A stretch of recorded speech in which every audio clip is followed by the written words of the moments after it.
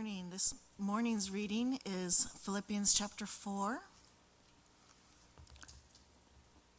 verses 1 through 9. Therefore, my brothers, who I've loved and longed for, my joy and my crown, stand firm thus in the Lord, my beloved. I entreat Euodia and I entreat Syntyche to agree in the Lord. Yes, I ask you also, true companion, help these women who have labored side by side with me in the gospel, together with Clement and the rest of my fellow workers whose names are written in the book of life. Rejoice in the Lord always. Again I will say, rejoice. Let your reasonableness be known to everyone. The Lord is at hand. Do not be anxious about anything, but in everything by prayer and supplication with thanksgiving, let your requests be known to God. And the peace of God, which surpasses all understanding, will guard your hearts and your minds in Christ Jesus. Finally, brothers, whatever is true, whatever is honorable, whatever is just, whatever is pure, whatever is lovely, whatever is commendable, if there is any excellence, if there is anything worthy of praise, think about these things. What you have learned and received and heard and seen in me, practice these things, and the God of peace will be with you.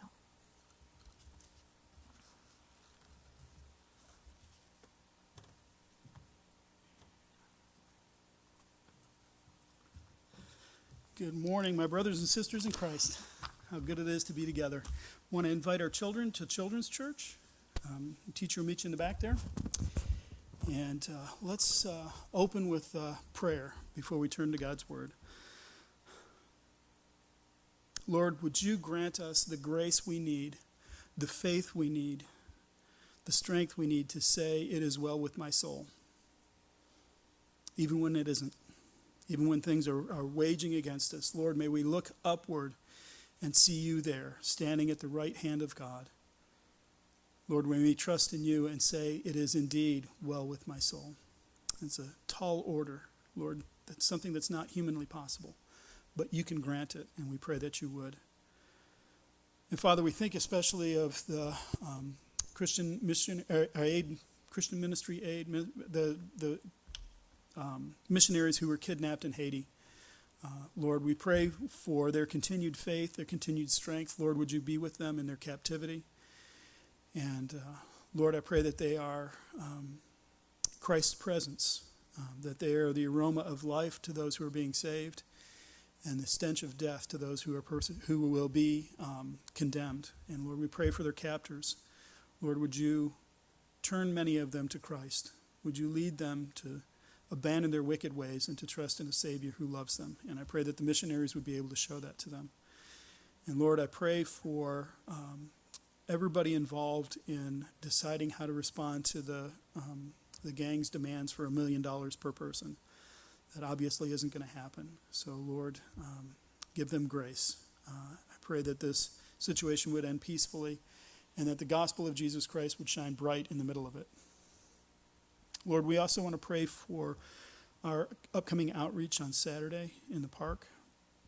Lord, would you stir the hearts of the saints to show up, to just be present?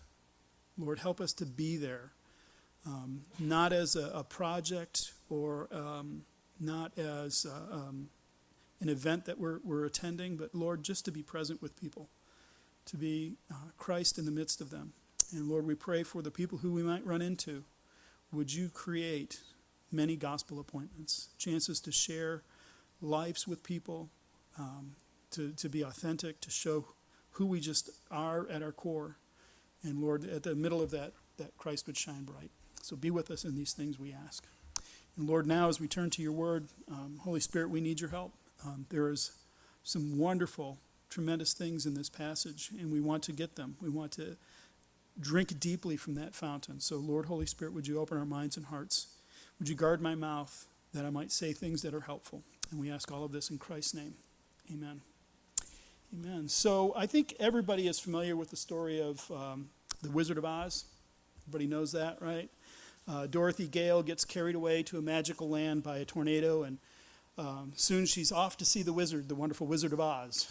And along the way, she meets a scarecrow without a brain, a cowardly lion, and a tin man with no heart.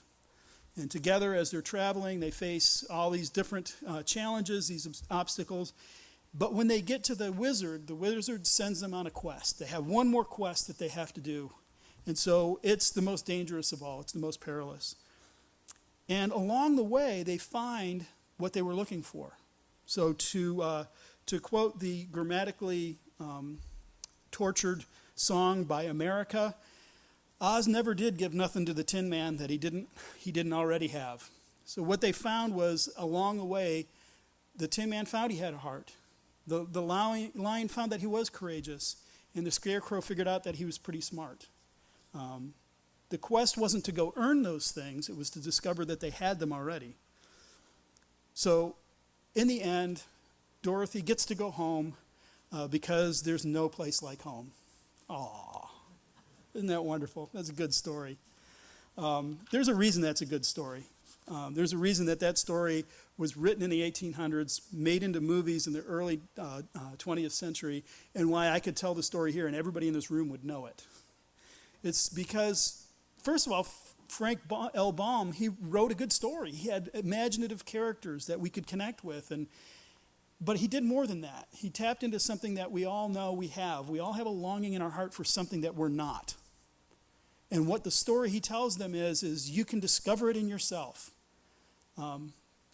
Kind of, sort of.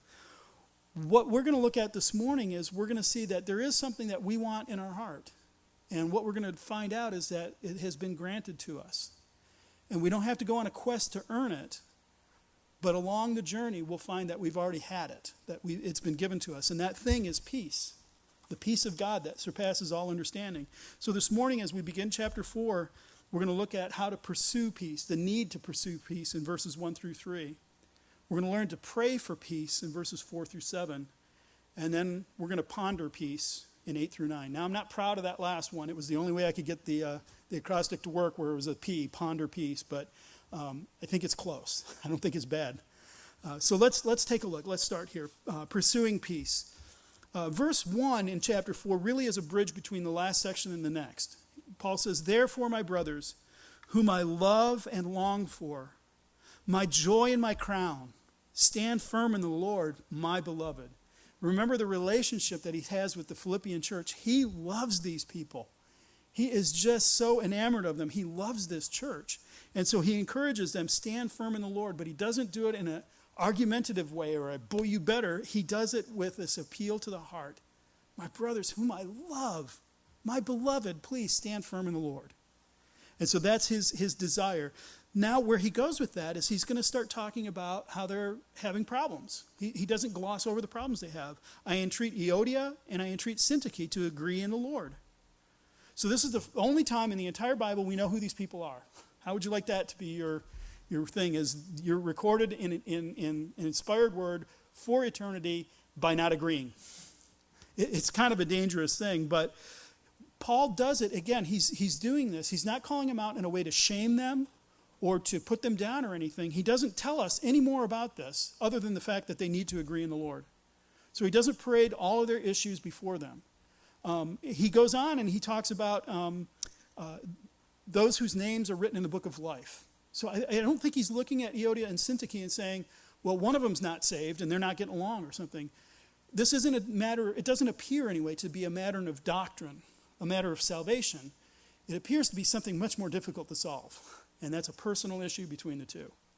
Now, if it was doctrine, we can go to the scripture and we can say, thus saith the Lord, look at this doctrine. Why do you disagree on this? Let's figure this out. Because we have an external standard.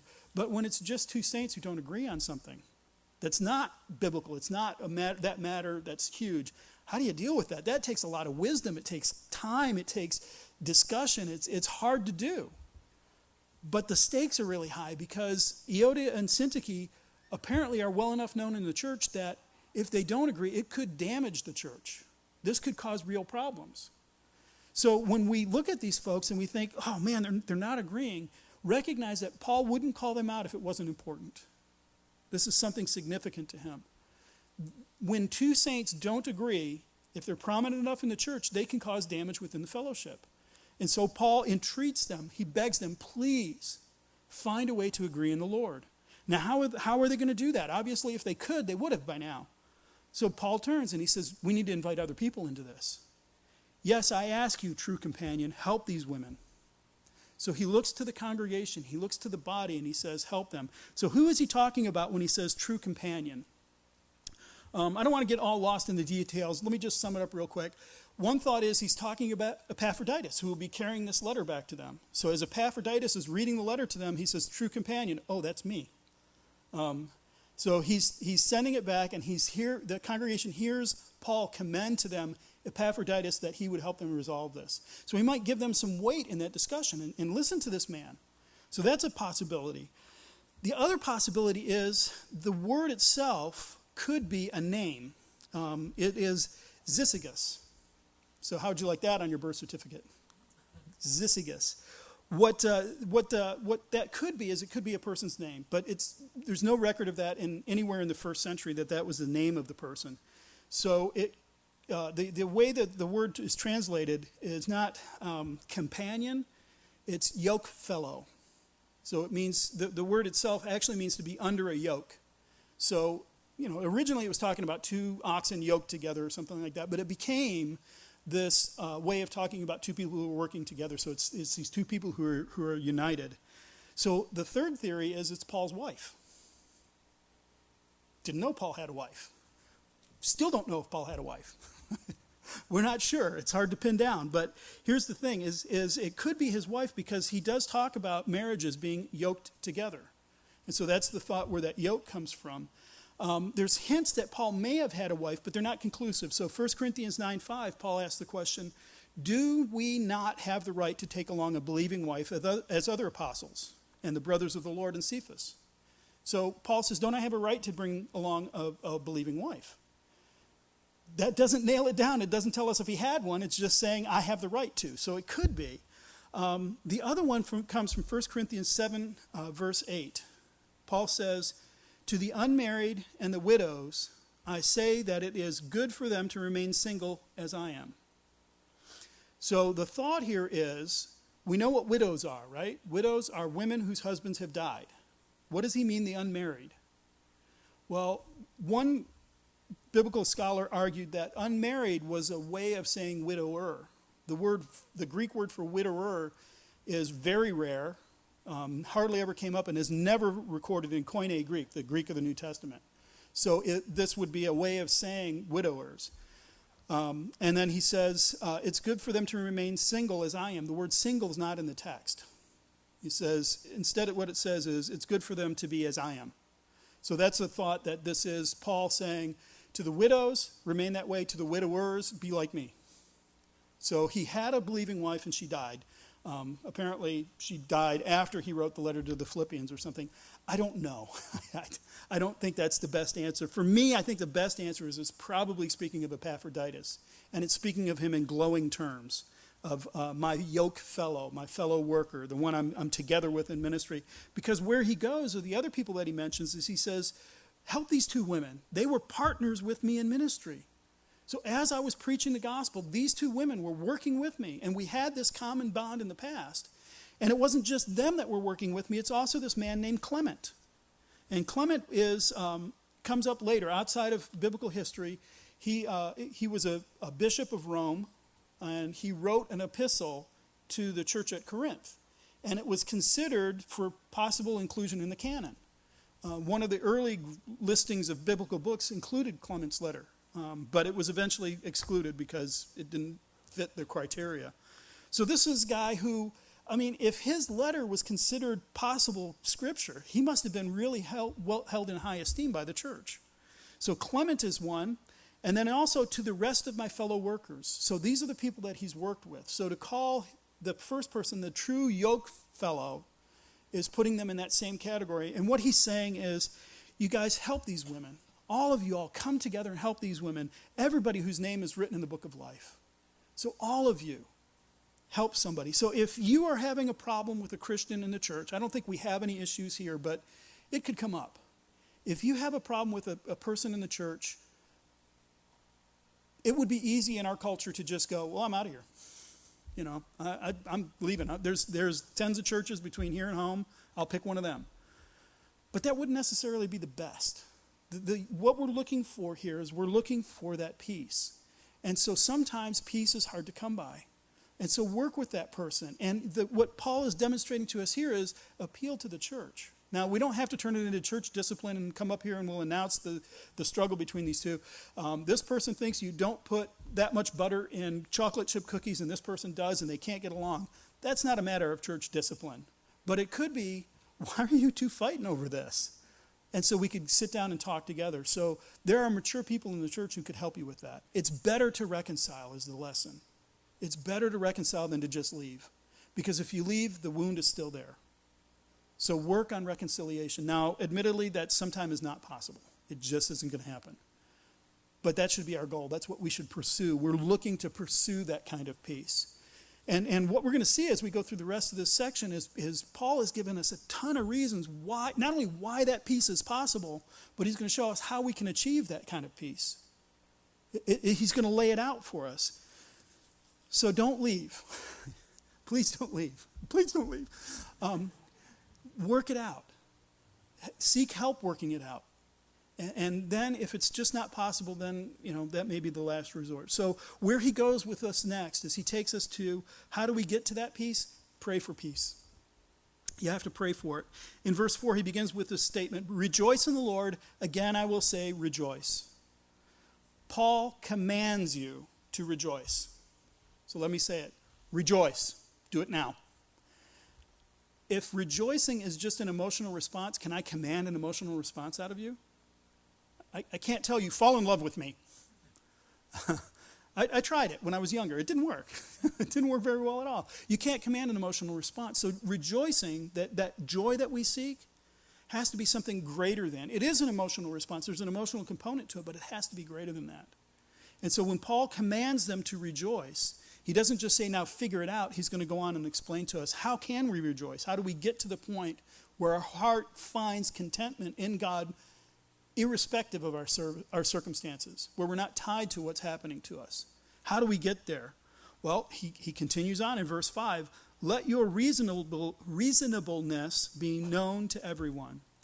That word reasonableness is really, I think, a poor choice in translation. What it really means is gentleness. Let your gentleness be made known to everyone. In other words, be so gentle that people know you by that category. That's how they would explain you, is this is a gentle person. Let it be known to everyone. Be recognized by that. Be conspicuous in your gentleness. But I got to tell you, don't do it to be noticed, but do it often enough that it is noticed. Make it a category of who you are, is a gentle person. And there's tons of scripture that offer you great promises. A gentle word will turn away wrath. There's so much benefit to that. When you adopt a spirit of gentleness, then you're actually finding one of the ways to find joy. You will not find joy if your focus is on yourself. If you are so bent inward that the only way that things are going to work is if I get what I want and I'm made happy, and if everybody surrounds me and tells me how wonderful I am. If you look inward, you will never find joy because you're not enough. You're just not. The way to find joy is to look elsewhere, to look towards others. That's why he says to let your gentleness be made known, is so that other people experience that. And in turning and serving and pouring out and forgiving and reaching out to other people, that's where you'll begin to find the joy. There's a halfway house across the street and right next to me. They're recovery houses. And the people who are there are trying to either get off of or establish themselves getting off of drugs. And it's hard. And one of the things, I was talking with the owner next door, and I said, we had a problem with a neighbor. One guy was not doing well. And I said, he's got to be able to reach outside himself. That's the only way he's going to see beyond what he's doing is to think of other people, and he's not doing it. And the guy agreed. He said, we've got to do that. So That's how you don't have to be hooked on drugs. You could be just hooked on yourself. Look beyond yourself. Let your reasonableness, let your gentleness be known to other people. Make it a hallmark for them. And then he offers this great promise, the Lord is at hand. The Lord is at hand. What great news is this? How on earth is the Lord at hand? It has been 2,000 years since he ascended into heaven and is seated at the right hand of God. How could it be that he is at hand now, that he's about to return at any moment? It's been 2,000 years. Well, I'm reading a book, I'm still reading it, I guess, called Reading the Times by Jeffrey Bilbrough. It's written kind of academically. It's published by InterVarsity Press, academic. So it's a little bit, not kind of popular level. But the thoughts in there are great. And one of the most challenging things in that book is he was talking about our conception of time. How do we conceive of time?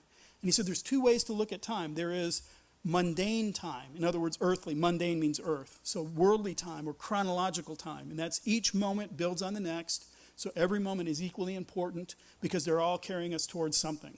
So that's chronological time. It's how we experience time. That's what this watch does, is it tells me chronological time, moment by moment. But when we think in those categories, then each moment is crucial. The other way to look at time, he says, is what he called divine time. And what divine time, it includes chronological time, but it steps back. And God seems to look at time lumped around significant events. So the chronological time is leading to these big events. So for example, when we looked at Daniel had this vision of the sea rolling and these creatures coming up out of the sea. Those creatures were different kingdoms. That wasn't chronological time. That was marking epochs. The time under Nebuchadnezzar, the time under the Medo-Persian Empire, the time under the Greeks, the time under the Romans, the time at the end. So all of those things were part of the way God conceives of time. So when you look at something like 2 Peter, 2 Peter chapter 3, Peter asked the question, and people still ask this question, where is the promise of his coming? For ever since the fathers fell asleep, all things are continuing as they were from the beginning of creation. That's chronological time. That's moment by moment is important. How come it's been 2,000 years, you guys? I guess he's not coming back, right? Peter answers him in verse 8. Don't overlook this one fact, beloved, that with the Lord, 1 day is 1,000 years, and 1,000 years is 1 day. The Lord is not slow to fulfill his promises, as some count slowness, but he's patient toward you, not wishing that any should perish, but that all should reach repentance. So divine time takes this step back and goes, you are in the last days, the final days, which so far is 2,000 years, could be another 1,000. But it's the final days, because what is marking this epoch? What is the significant event that's marking this chunk of time for God? Jesus' return. He's coming back. The Lord is at hand. This period that we're in is the last days, however long it lasts, because that's how God conceives of time. This significant event is coming. So the Lord is at hand, friends. He's here. He's at the door. He's about to enter in. He could step through at any moment. That's tremendous news. That's really great news. Why?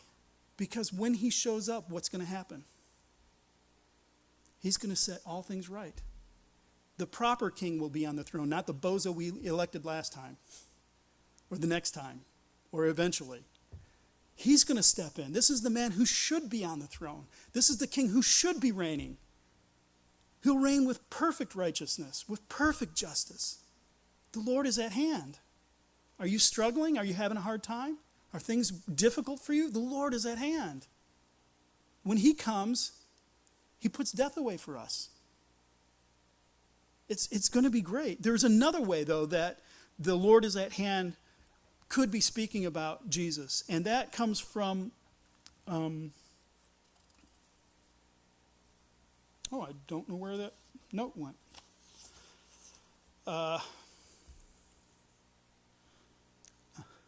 Rats. I had a great quote. It seems to have disappeared. When you're typing, your thumb hits the trackpad and it selects a whole paragraph and you hit a character and it all disappears. Yeah, that's me.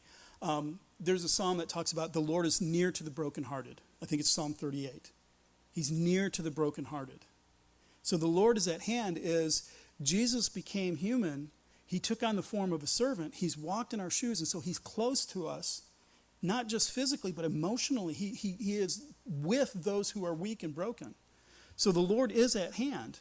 He's with us. And so since this is true, since Jesus is going to return, and when he comes, it could be any moment now, we're in the final days, and even when he's with us now through his Spirit, that gives us the ability to do what verse 6 says, be anxious for nothing. Be anxious for nothing. You have all that the Lord needs you to have. He has given it all to you. It's laying out before you. Since he's near, you don't need to be anxious. Now, Paul says, be anxious for nothing. If we weren't anxious for stuff, he wouldn't have had to tell us that, would he? So we are anxious. And so we do need to hear Paul tell us, you guys, be anxious for nothing. Really? Well, how, Paul? How do I get through that? In everything, by prayer and supplication. Everything. What's included in everything? It's right there in the word. Everything. In everything, by prayer and supplication. So don't be anxious. When anxiety rears up, when it starts swallowing you, pray. And listen to the two words he uses for prayer. Prayer and supplication. They're two different words to describe basically the same event. But since he puts them side by side, when we think of prayer, prayer could be praise. Lord, your beauty has overwhelmed me this morning.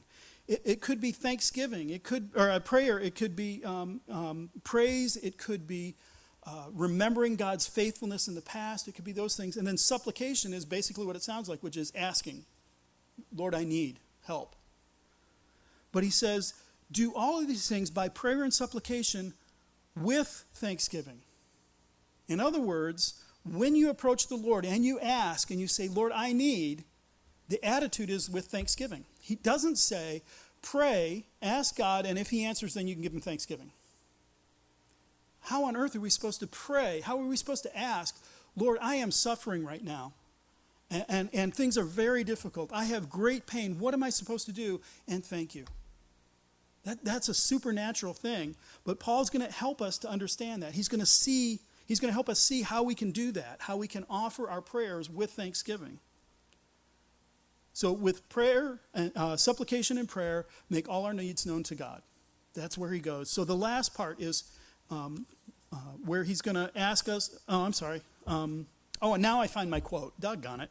Psalm 34:18. The Lord is near to the brokenhearted and saves the crushed in spirit. That's how.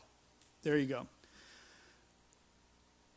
So since he's near, we can ask these prayers. So what is prayer then? When we pray, what are we doing? Well, we don't pray to inform God of something he wasn't aware of, right? You don't bring something to God's attention that, oh, hey, I'd forgotten that. Thank you for bringing that up. We don't pray to help God understand the severity of the problem and the urgency that we feel. We're not praying to help him understand the situation better. We're not praying to arouse him from indifference. Lord, you're aware, you understand, and you don't care. So I'm praying to you. And we don't pray to make him like us enough to do us a favor. I'll say good things in prayer, and you'll like me, and then you'll answer. So why do we pray? We pray to align our hearts with his and what he's doing. So we can offer our prayer with thanksgiving because what we're doing is we're stepping in line with him. And so we have to understand who he is and what he's like. He is good. And if he's good, then what's coming your way has passed through his hands. Even though we may not like it. It may be difficult. So if we pray this way, if we pray with this attitude of thanksgiving in the asking, then what Paul says in verse 7 is the peace of God, which surpasses all understanding, will guard your hearts and your minds in Christ Jesus. You have approached the issue with a presupposition that God is good, God knows, and God is answering. He is doing exactly what he should be doing at this moment. And so I'm thanking him for it. And so if you approach it with that, then the peace of God, which surpasses all understanding, will guard your hearts and minds in Christ Jesus. So how do we get that attitude? It would be easy to approach prayer and say, Lord, I thank you, and inside you're just still seething. By the way, that's okay. That's not a bad place to start if that's where you have to be. But how do we adopt a posture? How do we get to a point where we can say, Lord, thank you for this. even though I don't like it. Thank you for this. And that's where Paul goes into the last one. We have to ponder peace. We have to think in specific ways. So verse 8, finally, brothers, whatever is true, whatever is honorable, whatever is just, whatever is pure, whatever is lovely, whatever is commendable, if there's any excellence, if there's anything worthy of praise, think about these things. Now, when Paul says think about these things and he gives us that list, he is not talking about Greek poetry. He is not talking about the glory of Roman architecture. He's not talking about the songs that are sung in Asia. What is he thinking of when he says if there's anything that fits these categories? He's thinking of doctrine. Doctrine of God. Who is God like? If there's anything true, honorable, just, whatever it is, think on these things. So that doesn't deny the reality of goodness in this world that we can experience. I was listening to cello solos by a man I'd never heard of, and it just blew my mind how beautiful this guy could wring these tones out of this cello. It was stunning. And then there was another one that I was listening to. I forget who that was now. I'm drawing a blank. But it was human singing. It was voices singing to music. And that's beautiful. That's honorable. That's great stuff. But you don't look at that and go, well, that's the end of it, is this person had carved this piece of wood nicely and is able to wring a tune out of it. It's, Lord, you've given us music. You've made us capable of doing these things. You have to think about what's true. What's true about that music is it's beautiful. And where did it come from? Why do we have it? So think about these things. It's not enough to think about the nice things that you enjoy in life. It's what Paul is telling us to do is take the next step. So think about this. Think about the fact that God is omnipotent. He is able to do anything that he wishes. So when you're suffering or unhappy or bored, this reminds us that nothing is that's opposed to us being happy in him, nothing that's opposed to us being happy in him is beyond his control. None of it. There is nothing we will face in this universe or in heaven or in our hearts that is stronger than him. This is true. It's lovely. It's commendable. It's worthy of praise. It is a song that we will sing in heaven. Revelation 11, verse 16. And the 24 elders who sit on their thrones before God fell on their faces and worshiped God, saying, we give thanks to you, Lord God Almighty, who was and who is and who was, for you have taken your great power and have begun to reign. So think on this, the omnipotence of God, the power of God to do anything he wishes. There is nothing arrayed against your happiness that God cannot overcome. Think on that. Think about the incarnation. The second person of the Trinity took the form of a servant, and he came not to be served, but to serve. He came in humility and with meekness. A smoldering wick of your hope he will not extinguish. The bruised reed of your heart he will not snap. The omnipotent God came to us gentle and lowly in heart. This is pure. It's lovely. It's worthy of praise. Think on these things. Contemplate for a moment his covenant faithfulness. Though we are faithless, he remains faithful because he has no one greater than himself to swear by, so he swore by his own name. He cannot deny himself.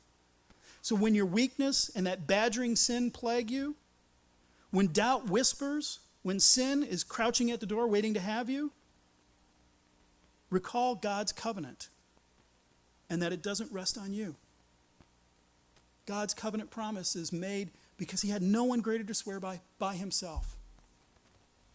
This is true when we doubt it. It's honorable and pure, since God doesn't wink at our sins, but deals with them. And he deals with them in the covenant in the blood of Jesus Christ. Think on these things. Drive doctrine into your heart. My understanding of doctrine is that if it doesn't reach the ground, that's how I like to describe it. If doctrine doesn't hit the ground, it's probably wrong. There is an application, there is a reason that God has revealed these things to us. And so if it's just something nice and lofty to argue about, how many angels can dance on the head of a pin, that's not real doctrine. Did Jesus shed his blood for your sins? Are you forgiven by faith alone, that's a doctrine that reaches all the way to the ground. That hits me. That's what I need to hear. Think on these things. Drive these doctrines into your heart. Think on them. And then Paul says in verse 9, what you have learned and received and heard in me, practice these things. You have to take those beautiful, wonderful doctrines and practice them. Why can we pray? Because God is omniscient, because he's all-powerful, because he's good, because he cares, because he's made a covenant with you. Jesus has opened a way for you to approach heaven. Why should you pray? Because all this wonderful doctrine. You have heard these things. Put it into practice. And you've seen them in Paul. As we look through the New Testament, the book of Acts, his writings, we see in Paul a man who is gentle. Now, sometimes his gentleness means railing at the Corinthians. But he's a gentle man. He is approaching them from a position of love. I love you guys. I love you knuckleheads. Would you please stop doing that? Because I care. That's a gentle heart. He's walking before us. He's saying, put these things into practice. You've seen them in me. So do them. So that word about putting it into practice, there's a New Testament dictionary that says, when Paul tells the Philippians to think about the excellence and praiseworthy things, the thinking he has in view arrives at sound conclusions that demand corresponding actions. So thinking arrives at a sound conclusion, and that conclusion isn't then, It demands action. It says you must. Because this is true, you must. And so that's what we have to do. And then here's the great promise. The God of peace will be with you. The God of peace will be with you. And we don't get to that point and forget everything that came before and go, if we do these things, then he's with us. We put all of this together and we say, because Jesus became human, because he took the form of a servant, because he came to us, because he died in our place, because he rose and triumphant over sins, God is with us. Because God is good and he cares and he listens, God is with us. And so the peace that he brings will accompany us. So on our journey, as we're traveling to the wizard's castle, gosh, I hate saying it that way. I would prefer to go with John Bunyan. As we're traveling to the celestial city in Pilgrim's Progress, what we discover along the way is that we had the thing that we were pursuing. God has given us that peace. We want that peace. We strive for that peace. I want that peace in my heart. And as we go, we're learning God has given it to us. And here's the way he's given it to us. And here's another way. And here's another way. So God never did give nothing to this tin man that he didn't already have. Once I was in Christ, I had what I needed. And so pursue that. That's what he's calling us to do. If you have aught with a brother or sister in the church or in Christ in general, if you're wrestling with somebody, pursue peace. Let your gentleness be known to that person. Let them know that you care. Contemplate, think about the things that are true about God and pray according to that. Put those things into practice. That's why in 2 Peter 1:3, Peter says, his divine power has granted us all things that pertain to life and godliness. His divine power. Think on these things. His divine power has granted to us all things that pertain to life and how to live life well, godliness. And how has he done that? He's done that through the knowledge of him who called us to his own glory and his excellence. As we ponder who God is, as we understand more of who he is, as we think on these things that are true and right and beautiful and just, it has an effect in our lives. It reaches all the way to the ground. It reaches all the way to you, however lowly you are.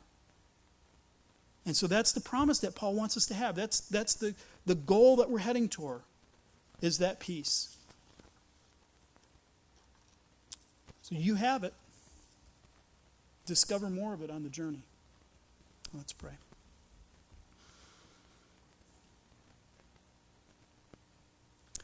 Lord, how are we supposed to speak about peace that surpasses understanding? Lord, we know when we have it. We can feel it. It doesn't make sense necessarily. Bad things have happened, and yet there is a peace that surpasses understanding. And so, Lord, would you make us a people who pursue peace? Would you cause us to be on that journey, looking for where we gain our peace? And Lord, remind us that we're in this together, that it's a body of believers working together. Nobody has to go solo on this. They won't make it. Lord, we pray that you would grant us peace. We ask this all in Christ's name, with prayer and supplication. Amen.